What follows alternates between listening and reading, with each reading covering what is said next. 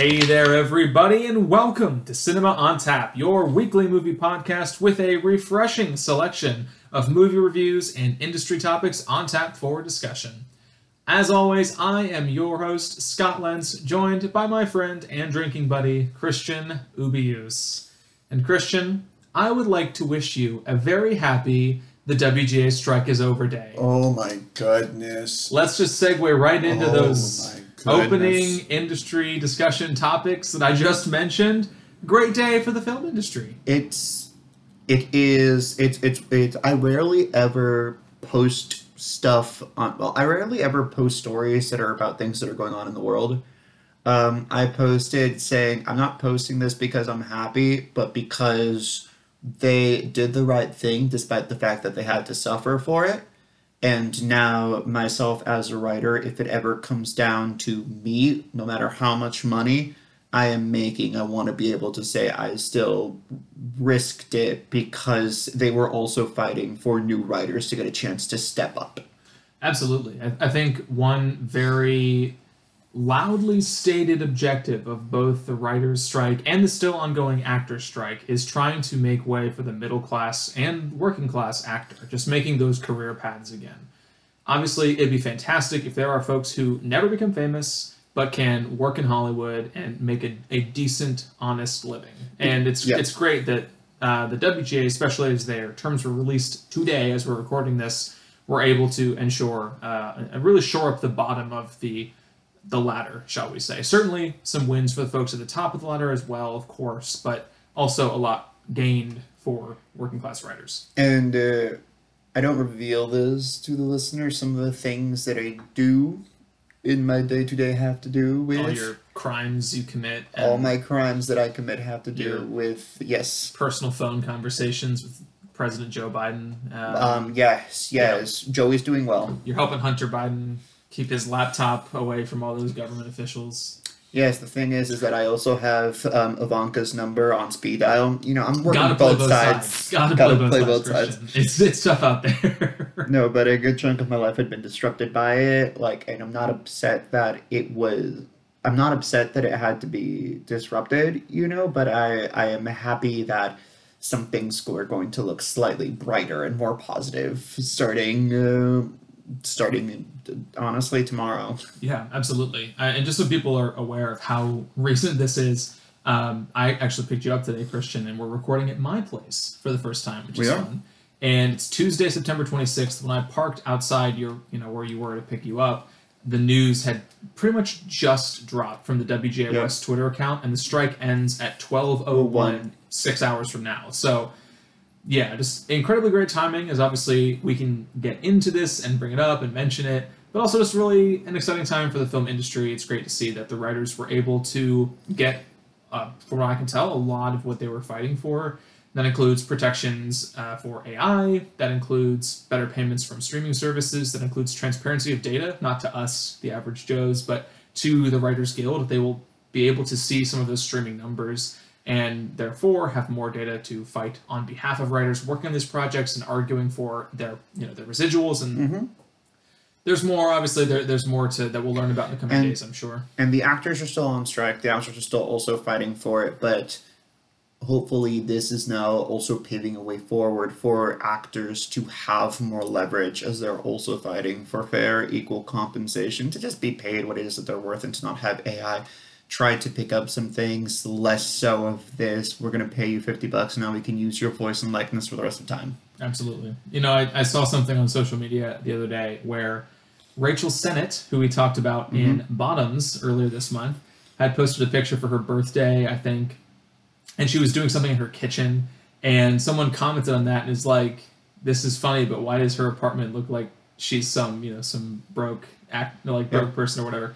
And the person that I follow commented on that saying, this is why there's an actor strike right now, where Rachel Sennett is someone who has made appearances in a number of high-profile movies over the last couple of years, is clearly on the rise, and she's still living in a small apartment like the rest of us out here in Los Angeles. So yeah, great to see the writers win, and hopefully the actors are next, as well as some of the other strike actions happening out here in the entertainment industry. With the visual effects artists also unionizing, with the video game industry saying, you know what, actually, companies, you're not paying us fairly. So it's good to see that there is hopefully going to be a domino effect on the positive of Yeah. union after union being able to get better, honestly, rights, being treated like a human should be treated. I actually know someone who works in Hollywood, won't say which studio, but works with the animation departments at a major Hollywood studio.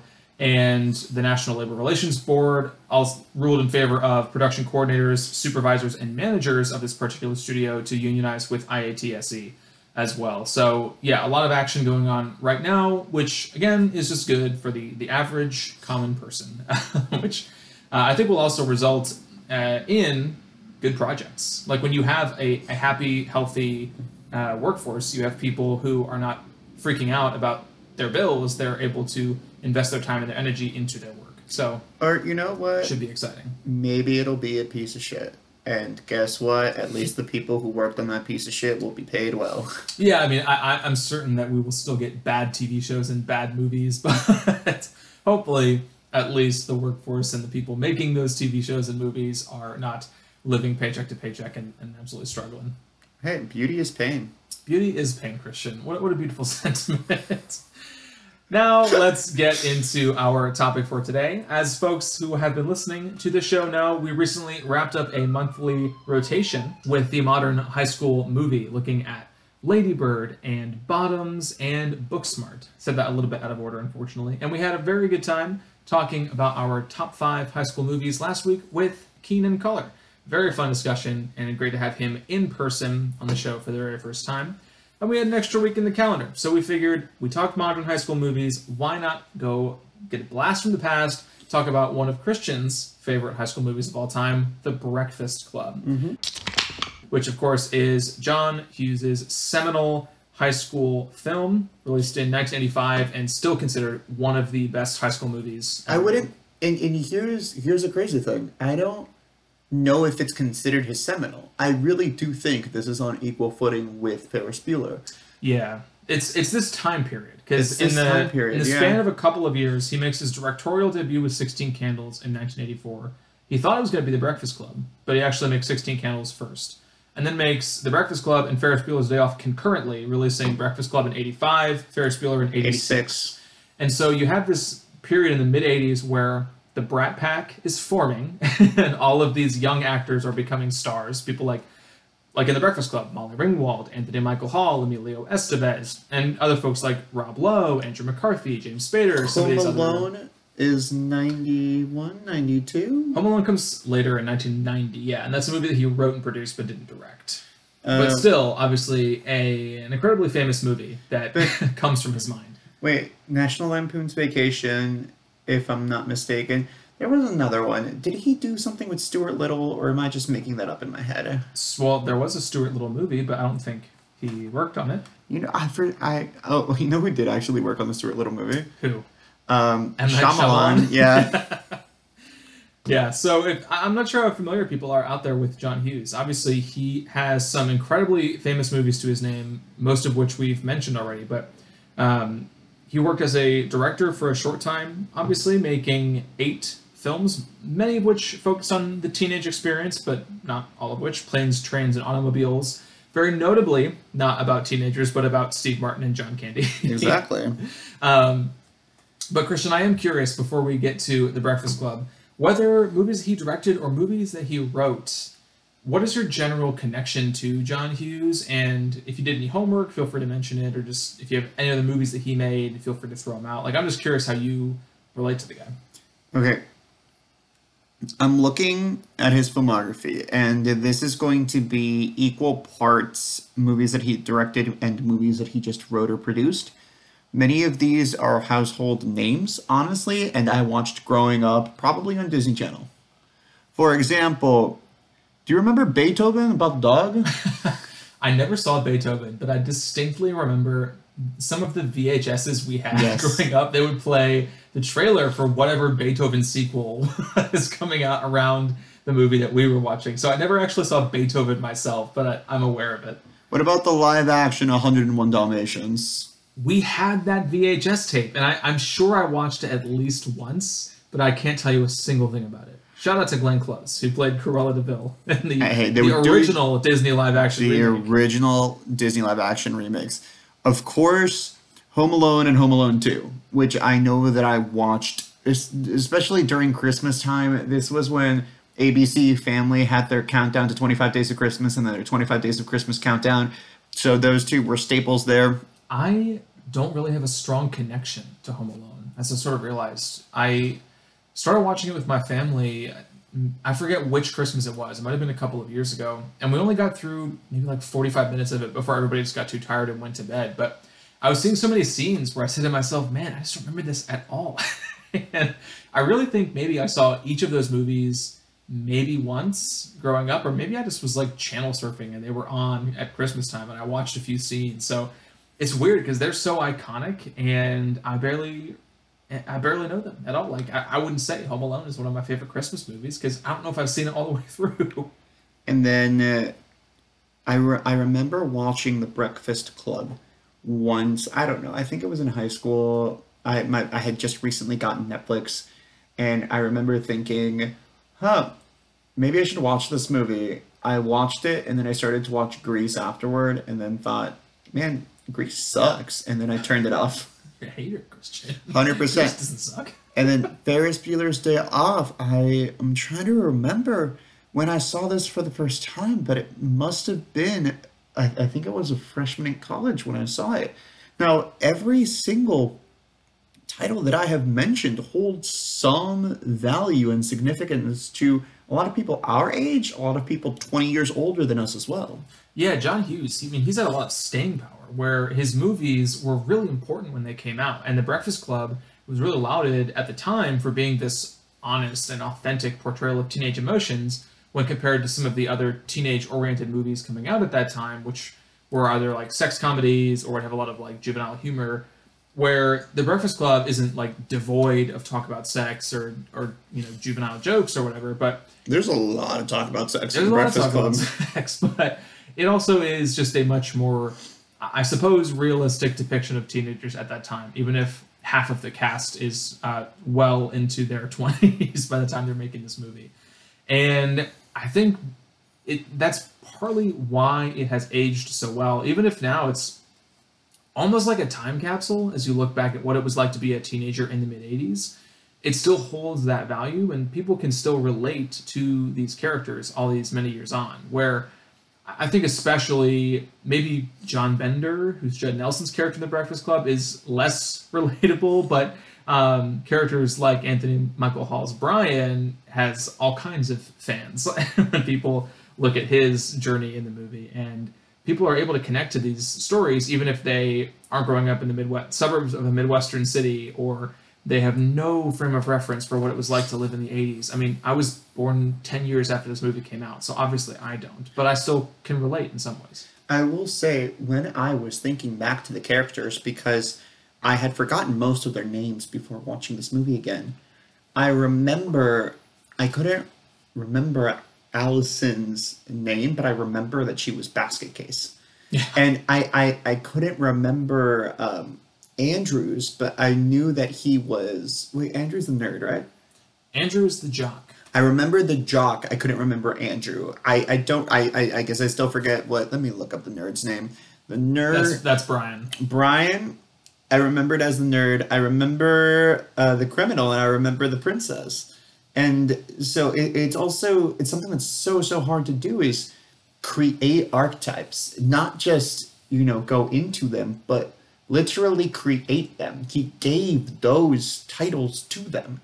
And now we have seen countless a high school movie, which is, trying to trying to unite the popular person and the not popular person, which this is where much of that, or at least this is the perfect fusion of it, even though there are obviously high school movies before this.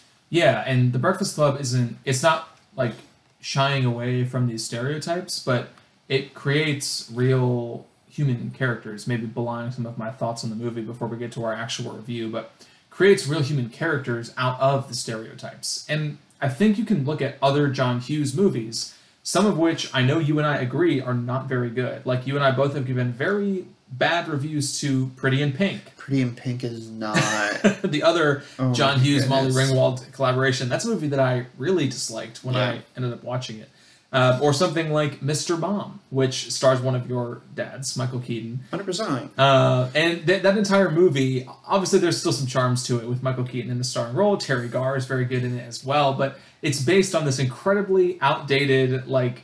The idea is that the dad gets fired, the mom ends up finding a job before he can find a new job, and so he stays at home while she goes and works his job, which comedy ensues from there. And it's just so funny that... Obviously, for a lot of families, that was the norm. Dad goes to work, mom stays at home. And upending that setup was just grounds for a movie. and for a Lone Star song, if you know that country song. But wait, it followed this idea also that men just don't know how to take care of children. There's a whole scene in that movie. I wish you had seen it, because there's a whole scene where he goes to the grocery store. Okay. Not only are they trying to play up the fact that he has no idea who he's doing, but other moms are like... Men have never been to a grocery store. Men have never been to a grocery store. Yeah, and of course. And other moms are coming up and like, do you need help?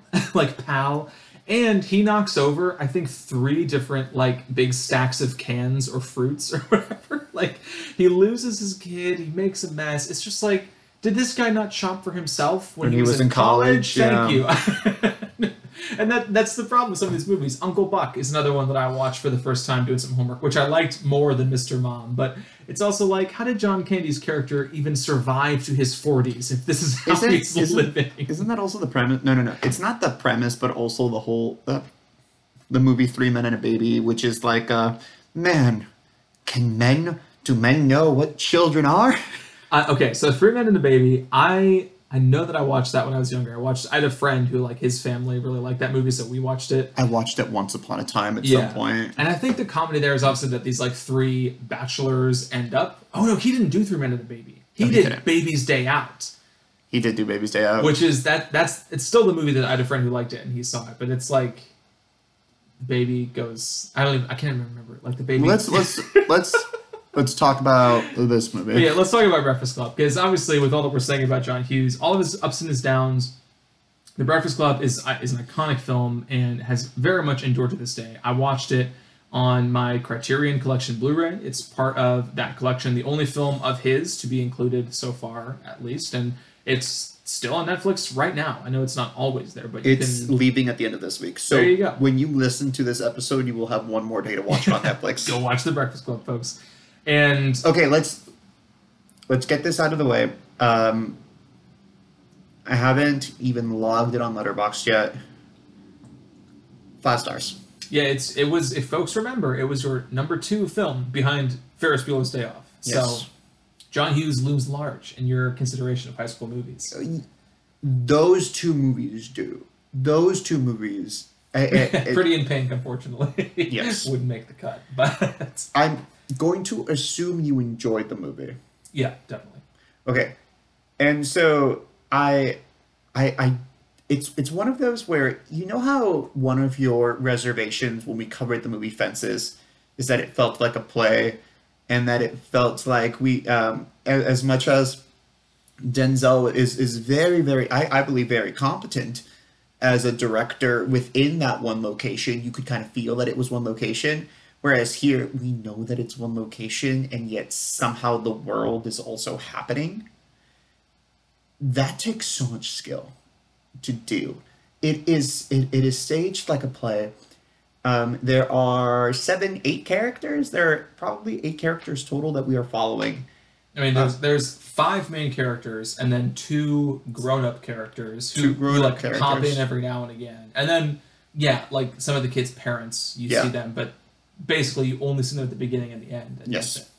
Now, man, you get a distinct sense of everything going on behind every single one of these characters, and it takes a while for them to still like build the interactions and the chemistry between all of them, and then just pour out their heart and souls. And sometimes they can't even vocalize everything that's going on. Bender ain't good with words. I mean, in a way, Bender's actually very good with words. I kind of disagree with that. No. I think that he cannot vocalize is what I'm trying to say. He doesn't know how to vocalize everything that is going on.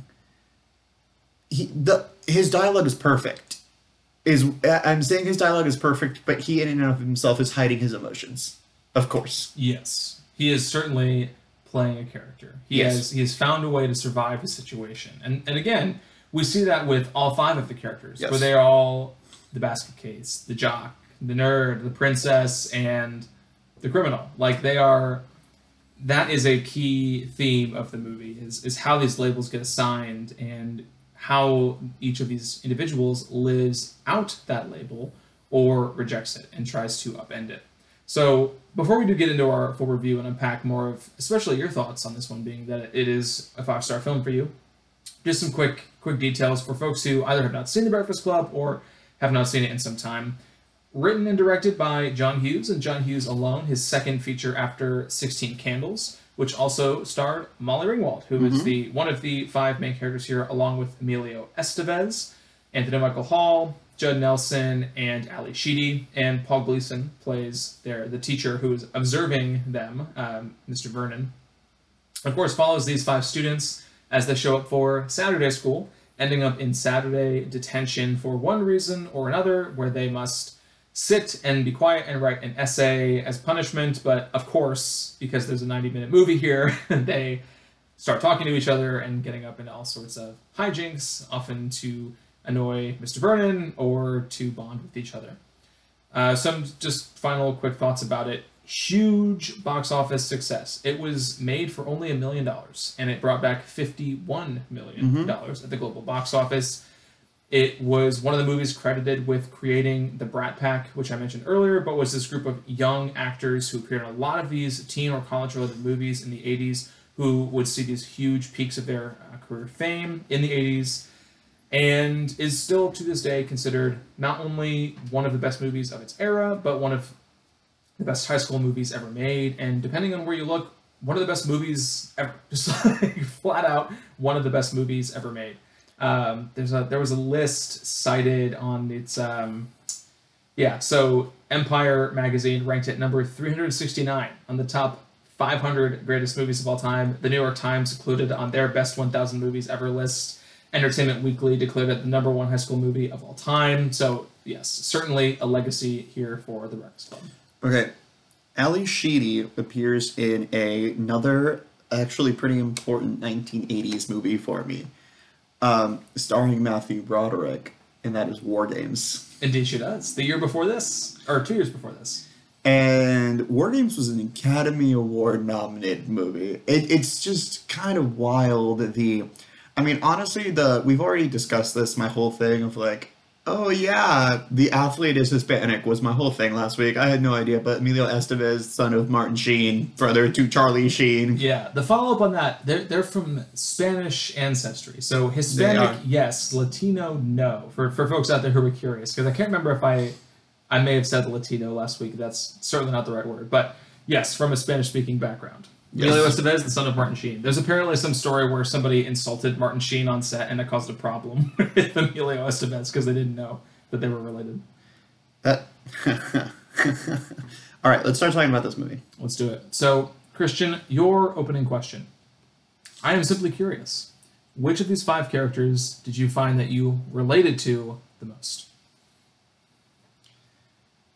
Oh, that's hard. I think the easy answer for most people is Bender. And for most people? Okay. What's wrong with that? Well, I have... what's surprising about that is that Bender is like the bully of the room who insults basically everybody who's there and sexually harasses Molly Ringwald the entire movie. Well, gets in fights with their teacher. Certainly there are relatable elements to him. I don't think you're insane for that, but he is the man who... It's definitely not Molly Ringwald. Like, he's the dude that can't fully vocalize and needs to go about elaborate metaphors to say how difficult his life is. And with that, you know the full extent of what he is saying, but he doesn't, and he hates to try and showcase vulnerability because he thinks it's a sign of weakness. And that, I think, is truly relatable for most people. The guy whose personality I liked most was Emilio Estevez. Brian's, I'm not Brian. I certainly am Brian. So, Like, what, I mean, maybe that explains a lot of this podcast. no, like, I am a nerd, but it's like they're all clueless, but Brian was just clueless on a whole, I don't know, other level of things. And it's definitely not, Allison's like not real. But Allison is not real. I love it. Okay, I'm gonna go with that Bender. I mean, bold take, Christian. Very bold take. What is wrong with it? Well, like I said, I mean, I think when you think who do you think I'm most like? I don't know. That's why I asked you the question. And your answer, I just wasn't expecting Bender. Granted, I wasn't expecting you to say Molly Ringwald's character Claire. I wasn't expecting you to say Claire. But I was curious to see what your answer would be. And like I said, with Bender, I think what is interesting about him is of these 5 characters, he feels like the most 1980s character.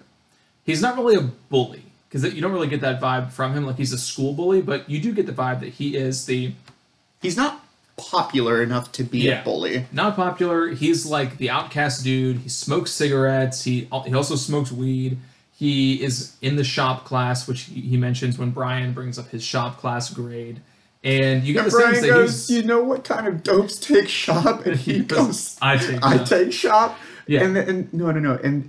And oh, what was it that he says? Like, does it make me an idiot that I failed shop? And Bender goes, no, it makes you a genius.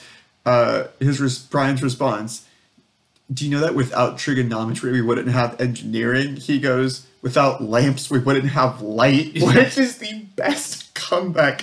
Which again, like, that's why that's why I disagree that Bender I'm sorry, I forget what you said, but where he's been like, he has a way of expressing himself, and he's constantly talking throughout, especially the first half of this movie. And yeah, he gets all the best lines. He gets the best lines. Who would you say is your favorite out of these 5? I mean, I am probably the most drawn to Brian because I see myself in him the most, but I also really love Anthony Michael Hall's performance here. I watched 16 Candles before watching Breakfast Club, and this was rewatching these movies for me, but I hadn't seen either of them in well over 10 years. I watched them with my parents, who they were in high school or college when these movies came out, so very relevant to them, and they wanted to show them to their kids, of course, and I, being the movie nerd that I am, jumped at that chance, and in 16 Candles, Anthony Michael Hall is playing a much more talkative, still super nerdy character who gets into more hijinks. And here in The Breakfast Club, he's a little more naturalistic, a little more reserved, and still funny in his way. And I think you sort of identified this, where he is like trying the hardest to fit in some ways, but doing it extremely unsuccessfully at times, where Bender starts making fun of Claire and Andrew for their both belonging to the sort of popular in crowd. He's making fun of the clubs that they're in, and Brian starts chiming in with like, I'm in the science club, and Bender just ignores him, and he says, oh, in the physics club, and eventually Bender asks him, what do you do in the physics club? It's like, well, we sit and talk about physics. Like, well, it's a social club, like a little deranged, but still a social club. And he's trying his best to fit into this crowd of people. He's the one who ends up writing the essay at the end of the movie that gives the iconic line. Yeah. The iconic lines, which I remember that I think I've mentioned this on this podcast before. One of my favorite TV shows of the 2010s, and one of my favorite TV shows growing up was Regular Show. And there's one episode specifically where 2 of the characters, Rigby and Benson, are by their boss told to spend some time together. And I don't know, I think they called the episode The Brunch Club or something like that. And at the end, they write the same essay, except it's just 2 of them. And it's, for a while, it's like, wait, I've seen this before. Breakfast Club. Yep. and this is one of the best ensembles ever done, because all of these characters are difficult to try and pull off, to try and write, to for sure act. I mean, Ali Sheedy's character as Alice in the Basket Case is probably the hardest of these characters to do. I mean, she doesn't say anything for the first 40 minutes of the movie, 45 minutes, yeah. And then when she starts talking, she talks about how she's a compulsive liar. Yes. And oh, man, everyone else is just like looking at her. Oh, this is also the greatest example of how it is the quote-unquote class weirdo that they give a makeover to, who then the school jock falls for as soon as he sees her in the new makeup. It's incredible. If you look at some of the online discourse in present day around the Breakfast Club, it's a lot of people complaining about how how Ali Sheedy had a glow down at the end of this movie because she had this like perfect emo look that was ruined by Claire's preppy makeup. And it's funny because I mean Ali Sheedy is a very pretty person and she pulls off the emo look and she pulls off the prep look, but it's just funny to think about how times and opinions about high school looks change. Okay, as someone who may or may not have been called angsty in the past and in present day, I could share stories about how true or not true that is, shall we say. Sometimes you don't want to look angsty, So there are times for it, like when I put on the black marks for the concert, but then after the concert I need a shower. I mean, probably it's good practice to shower after concerts, honestly. But. Yo, you get so sticky, especially if you're in the pit, and I only really go to concerts if I can be standing. It's rough out there. So what's funny about talking about the Breakfast Club is that there is very little plot. The movie is nicely set up in that you sort of know it begins when they arrive at detention, and it will end when they leave detention. And what we have is these characters getting to know each other and bonding over this day, this 8 hours of detention. So it's kind of nice because we don't really have to talk about like twists and turns of the plot. But I think there's also a lot to talk about with just the script and how it's structured. It's certainly structured like a play in that it's set almost entirely in one room. And yes, they explore the high school a little bit. They go to Bender's locker to get his joint. Mr. Vernon goes and drinks beers with the janitor Carl in the basement of the school. Yo, Mr. Vernon needs to be locked up. No. This is another like element of its era is teachers who are just like so overtly hostile to certain students. But yet when so he funny. has that talk with the janitor and so much actually gets revealed, you basically know everything about why his personality is that way. You took this job because you thought it'd be easy. You get summers off, and then you started working, and you realized, man, you actually need to work. And then Mr. Burden says these kids get more and more ignorant every year. And then the janitor goes, no, the kids have stayed the same. It's you who's changed. And such a great moment. Because it's also, if you were to write that in any movie now, it'd be cheesy. But at that time, no, that is the ancestor of all of those lines saying, actually, no, you're the one who has changed. You're going to see it at the source. You're not getting all of the influences who repeat that line like over the next 40 years. Especially because, I mean, I've when I became a teacher, did I think it would be easy? No. But me going into it, teaching during COVID, thinking would be hard, it was worse. It was so much harder than I thought it could be. And then, no matter how hard your job is, it's not like I'm going every single day thinking I'm facing death in the eyes. Yeah. But it's one of those where you are not prepared for how you are, to some extent, trying to shepherd around kids who have not fully developed all of their emotions and are going through everything, every single emotion all at once. Yeah, and I feel like that scene also is almost like the like skeleton key to John Hughes's filmography. Not just this movie, but so many of his movies are teen comedies or teen dramas. I mean, we talked about 16 Candles and Ferris Bueller and Pretty in Pink and now Breakfast Club. Obviously, he had more Home Alone about younger than teens, and even some of his movies like Uncle Buck, which I mentioned, is about John Candy going to watch his nieces and nephew, who are, one of them is a teenager, two of them are not. But so many of his movies are about suburban life and about teenagers and about kids and about youth, really, trying to get by in the world. And that really does feel like one of his mission statements, where obviously not all of his movies were about high schoolers, not all of his movies were even about teenagers, but his mission statement is asking grown-ups like him to recognize that they're the ones that have changed. And these teenagers still have so much, just so much to say, so much going on in their lives, real problems that are worth engaging with and not ignoring. And people like Vernon, who is, again, very domineering and arrogant and pompous. At one point, he quotes his salary to Bender.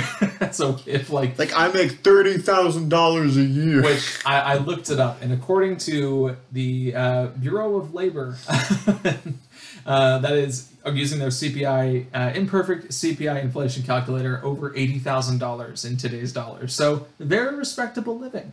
But yeah, it's you have this pompous guy who resents his teaching job. So many crimes for that amount of money right now. You have this pompous guy who hates his teaching job but makes a good living, who just doesn't get why these teenagers are so bad these days. And Carl the janitor reminds him, like, man, they're going through life just like you did. They are going through teenage problems, which you had at the time. There is a critique also of John Hughes. His movies are very white. They're extremely white, yes. They're very, very white. Like, even in this high school, all 5 of these students, I mean, are white/white adjacent. I mean, look, you are Hispanic if you are from Spain, and Spain, there's some history that Spain was always considered to be like one of the dirtier European countries, dirty in quotes, because it had a ton of influence, because North Africa is to the south of it, and so people would look down at it in history. Welcome to Sociology on Tap, folks. Exactly. But this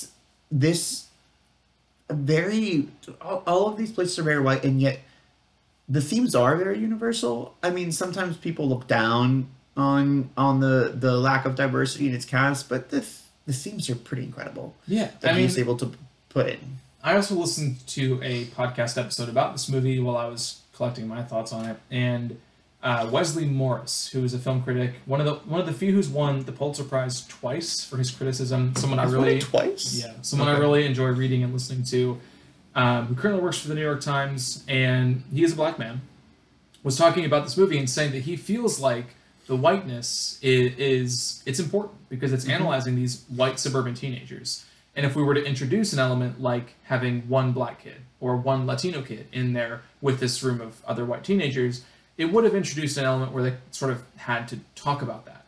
And if you were to remake The Breakfast Club, he actually said, like, if you're going to do it, like, keep them all white or make them all black, make them all Latino. And just remove the racial element from it so that they have this sort of, they don't have to identify it, call it out, and talk about how, like, hey man, like, you think your problems are bad? Well, I've had teachers be racist to me, and like not having to address that actually helps the movie. Well, I mean, there was an episode of Marvelous Mrs. Maisel from this last season where, Susie is representing a black actor, and he was getting a lot of opportunities while the main character, Midge, was not. And he goes, man, he's just getting everything handed to him. He's so lucky. And they were like, do you want to try and be black for a day? You know, and that became the main thing of introducing race is an entirely complex conversation. Actually, not remaking The Breakfast Club, but something that I think tackles that in an interesting way when you're introducing race, but actually still making it about a completely different race and people of color is Emergency, the movie that we saw last year. Really good movie. Very good movie. And we have a black character who comes from a family of doctors. We have a black character who does not. And we have a Hispanic character who is there. And he and his cousin, he is a much darker skinned Hispanic. His cousin is much lighter skinned. And so it's almost entirely focused on these people of color. That element of race is being introduced, but still also how they are coming from different just socioeconomic backgrounds within that race. Right. It leaves one thing out to focus on different issues, because with these 5 characters, what comes out over the course of the movie, of course, is that they all have their own honest struggles. And yeah, Bender is like the absolute, like the most asshole-ish asshole that has ever assholed. This might get us the explicit tag on Apple Podcasts, but he is a jerk. He is cruel to some of the other kids in the room at times. He, like I said, like honestly sexually harasses Claire, and then he and Claire end up together. Which is I don't know how I feel about that, but you also understand from what he eventually shares with the group that he is coming from an abusive home, a home where his father puts out cigarettes on his arm, like gives him cigar burns and beats his mother and verbally abuses them as well, and like it's just very real to not excuse what Bender does. He gets criticized by all of the characters for his meanness and his unkindness and his cruelty, but we also understand this person and why they have the persona they do, why they might be so jaded, why they might be so drawn to unkindness as a way to deal with the pain that they're experiencing. And it allows the others to start sharing the things going on in their life. Brian is this nerd, very easygoing kid, very, he follows instructions well. And yet you learn about how that academic pressure from his parents led him to want to commit suicide. Yeah, it's awful. And you understand him by the end of the movie when he makes that revelation. Especially when he is failing a class that he took because he thought it would be easy. Now, okay, look. Claire and Bender are not ending up together.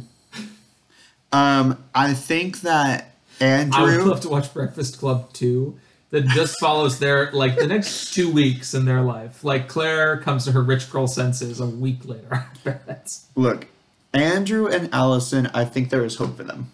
But I think Andrew would get embarrassed of her because Allison hides her emotions. She would be like, it's okay. And then he would come to understand that he needs her in his life. I think there's hope for them. Brian eventually ends up with Claire. After they both go to college, they end up at the same university. Brian gets his braces off, and he's looking really handsome. Yeah. And Claire realizes, oh, he's double majoring in economics and finance. And he's going to make so much money. He's going to make so much money. And he's also a total nerd who's going to never, ever cheat on me or ruin our family if we have one. Oh, yeah, I'm going to... Now, Bender, I don't know. I don't know how Bender ends. I'll tell you what happens to Bender. Tell me what happens to Bender. It's been suggested by Mr. Vernon, the teacher who hates him, that Bender will end up in prison someday, and tells the other students to look at him 5 years later if you want an example of how not to live your life. Here's what happens to Bender. Bender graduates. He gets B's and C's, but he graduates. Does he graduate? Bender graduates. Okay. This is the 80s. You know, it's like he's suburban still. His parents... working class parents who are like, abusive dad is like, I provided for you, you're not going to get your damn high school degree, so Bender gets his degree. Okay. But then Bender gets a job working with his hands. He either goes to technical school and learns a trade, or he just starts working at a garage somewhere and picks it up. And he stays in that town and dies in that town at some point. But that's what he does. And he lives a quiet suburban life. He takes the house from his parents after they inevitably pass. And that's what he does. I don't really think he gets married, but he does end up having children. Bender does get married. Bender does get married, and they have kids. And she is very similar to him in personality. And they end up splitting up when their first or second kid is like a baby. He's a much better father, but he still doesn't know how to understand his kids. Like, he'll still yell at them because he just doesn't know how to ask them how their emotions are going. Yeah, John Bender's not going to therapy. He's not breaking generational traumas. But right. That Noah Kahn lyric, I'm still angry at my parents, what their parents did to them. That's his kids. That's John Bender's kids. That's John Bender's kids. Well, I'm glad that we now know the future. Let's see. Eventually, there will be a civil suit brought up against Mr. Vernon. Oh, absolutely. Like, Vernon, he does not retire a teacher. He gets fired. He doesn't go to jail. He gets fired. Yeah, he just gets fired. And he gets a job where he does not make $31,000 a year. He's making like 20.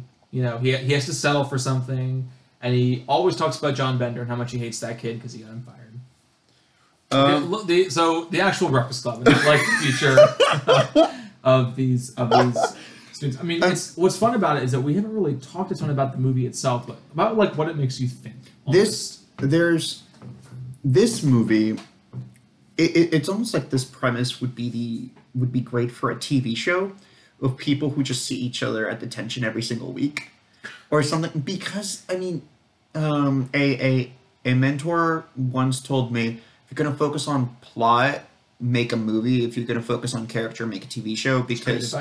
because you get to see them. These are the people you would want to hang out with them. I mean, like Friends. What's the plot to Friends? It's the fact that Ross and Rachel get together and then break up and then get back together and then they were on a break and then get back together. No, sitcoms were not meant to be plot heavy. It's so cool that so many of these scenes are memorable despite the plot not being there. I mean, even if you have not seen this movie, you know Bender pumping his fist at the end.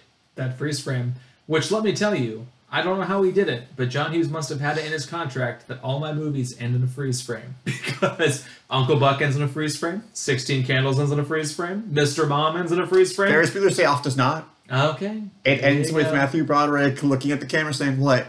You're still here? Do you remember that?" Well, that's after the credits. That's a little post-credits scene, so we have to go back and check. Now the when the 80s music is playing and they're just dancing on the still, or when Bender is being yelled at by Vernon and saying 6 detentions, 7, 8 detentions. That might be the best individual, like, you can't really call it a scene, but like the best individual moment in the movie where Vernon comes in and starts reading the riot act to Bender and giving him more detentions, and you can just tell that he doesn't care. Like, it's so funny. When Andrew starts taking all of the food out of his lunch bag. Oh my gosh, Andrew, being a wrestler who has a meet coming up the following week and needs to make weight, is bringing out like 3 sandwiches, a whole gallon of milk.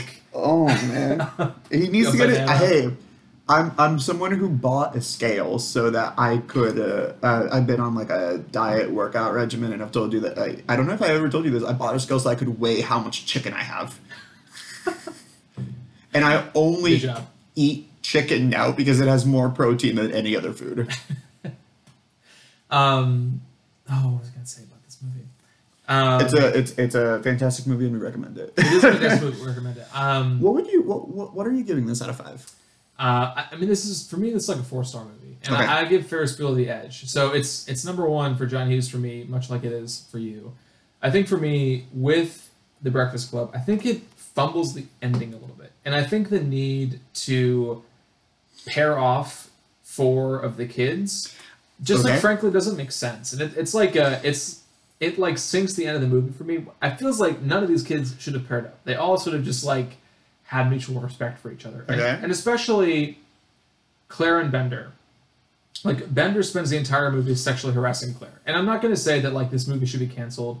There's actually a really interesting piece in the New Yorker from Molly Ringwald writing about and reflecting on her experience with this movie in the years since, and especially in like a post-Me Too era. How do we think about The Breakfast Club? She has some really interesting things to say about it. And obviously, I don't think this movie should be canceled or anything like that. I think any, like, blemishes, like the way that... I mean, Bender has a couple moments especially that are, like, very aggressive with Claire in uncomfortable ways. I think that adds to his character and the drama of the movie. I don't think it's worth, like, selling my Criterion DVD or whatever. But I do think that, like, it doesn't really make sense for them to end up together, because I don't see what is drawing Claire to this guy romantically. I certainly think that she can start to respect and appreciate him as a fellow high school student at Shermer High, but I don't see why they need to end up in a romantic relationship, especially after the way that he's treated her throughout this entire day. Okay, so Claire gets detention because she skipped school to go shopping. Andrew gets detention because he beat up another kid and taped his butt cheeks together. That is such like a heartbreaking speech, and yet also... He goes, yeah, you know, he's like really hairy. And I'm like, all the hair on his butt. Brian gets detention because he brought a flare gun to school. And it went off in his locker. And he was intending to hurt himself with it. Allison gets detention because she doesn't get detention. She just had nothing better to do, so she shows up to detention. And which Bender, is amazing. Yeah, great little reveal at the end of the movie. And Bender gets detention for pulling the fire alarm, I think is what he does. But also, it could have been anything because he's always had detention. Yeah. Now, Claire definitely looks down on Bender, as they all do at the end of the movie, and it's one of those. I think she also finds him to be so different, and I'm gonna use an interesting term. I think she finds him to be interesting in, you know, one of those, man, I'm just so much better than you, let's date kind of a way. I think that is how my mind views them getting together at the end. I mean, I think the connecting point is that like each of these kids has their own journey that they're on. Yes. And Claire's is about how she's the rich girl, she's uptight, she's a tease, and she's sort of learning to loosen up and be more like open to other people, I guess. And Bender is this like chaotic villain who enters her life. She's and also that's what attracts her to him. Being used by her parents. Yes. And so her parents are not physically abusive to her the way that they are to Bender. And yet there is definitely that connection between all of their parents. Even Alice, honestly, Allison's like an interesting key to so much of this because she goes, they ask her, what did your parents do? And she goes, they ignore me. Which is just such a heart-wrenching line from it. Especially considering she says so little throughout the movie. She says so little throughout the movie. Now, Andrew and Allison getting together, that's just funny. That's just funny. So she gets the makeover. He's like, let's go. Let's go. I will say, one thing I love about these 5 teenagers is even before they all kind of bond and become friends, there's some degree of solidarity between them. Where no matter how angrily and violently they're arguing, whenever Vernon enters the room, they all start lying like it's their last day on Earth. They're all taking care of each other. They take care of Bender, even when Bender's a total jerk to all of them. Total jerk. It's a great bit, and I love that moment. Those moments of teenage solidarity in the face of a loser teacher trying to assert his dominance over them. It's a great little bit about these 5 people, both at the very beginning of the movie and near the very end. As someone whose plane is boarding in an hour, I think we should wrap this. I think we should too. Somewhat quickly. There's so much more we could say about this movie, but that's every single week. We have so much we could say every week. Yeah, but like most weeks, we're just trying to like not stick you with producing a too long podcast episode. This week, you quite literally need to catch a flight. So, folks, that is The Breakfast Club. Strongly recommended by both of us, more so by Christian than me still, but it is on Netflix when you get this episode. Go watch it, and then if it's gone by the time you listen, just keep an eye out. It will probably end up on another streaming service sometime soon. Christian, I helped curate our monthly keg here for Modern High School Movies. What's coming up in October? Okay. In October, we are going to be talking about horror movies. It's kind of become an October staple, except one year when we did it in September. I don't know if that was last year or the year before, but we're going to be talking about horror movies. For this month, we've actually covered a lot of high-profile movies this year, and that is our prerogative to some extent. But for this month, I think that horror movies are the best to look at. What is lesser seen? And so I have chosen to look at lesser seen supernatural / occult horror movies. And all 3 of these, I guess not a ton of people have seen all of them, but they definitely have their cult followings. And all 3 of them, I believe, are not American. One is Canadian, I think. One is Japanese, and one is from either Australia or New Zealand. I'm so sorry. And so we will start by watching The Changeling, which as of right now is streaming on Peacock with ads, so you will not need to pay anything if you're going to see it. And here, so that you know, and I will put this on our Excel sheet, at the end of the month, we are going to be doing the Untapped Keg episode, where we will be looking at and recommending lesser seen horror movies. So you will bring some, I will bring some as well. But the goal is, we're not going to be talking about Halloween or the Halloween franchise. We're not going to be talking about the Friday the 13th franchise. We're going to be seeing, oh man, what is this random demonic movie? Love random demonic movies. I'm really excited about this blend, Christian. I think, or not blend, we don't do blends anymore. I'm really excited about this rotation as we talk about some horror movies from around the world. It's going to be a really good time. I love talking horror in October, and we hope you follow along with us, listeners. So hit up Peacock with ads and watch The Changeling. Join us next Canadian. week. It is Canadian. It is Canadian. It is that is not this country. We live in the United States. And folks, until next time, Thank you so much for listening. There are a few things that you can do to support the show. Number one, please do subscribe and leave us a rating or a review wherever you get your podcasts. Helps us reach new listeners, and we do appreciate seeing those 5-star reviews come in. So please do that. We greatly appreciate it. Number two, you can leave us an email at cinemaontappodcast@gmail.com. We are regularly checking that inbox looking for listener feedback. We love to see it, especially when you guys are able to submit movies that you like for a certain theme we're talking about, or if you have something you want us to cover. Like, we will change what we're talking about in a month if the listeners want to hear us talk about a certain movie. So send us your thoughts. It literally can determine the direction of the show to cinemaontappodcast@gmail.com. You can also follow myself and the show on Twitter, Christian on Instagram, and the both of us on Letterboxd, where we are regularly rating and reviewing the things that we are watching. Christian, any final thoughts for the folks listening along at home? What is your favorite high school horror movie?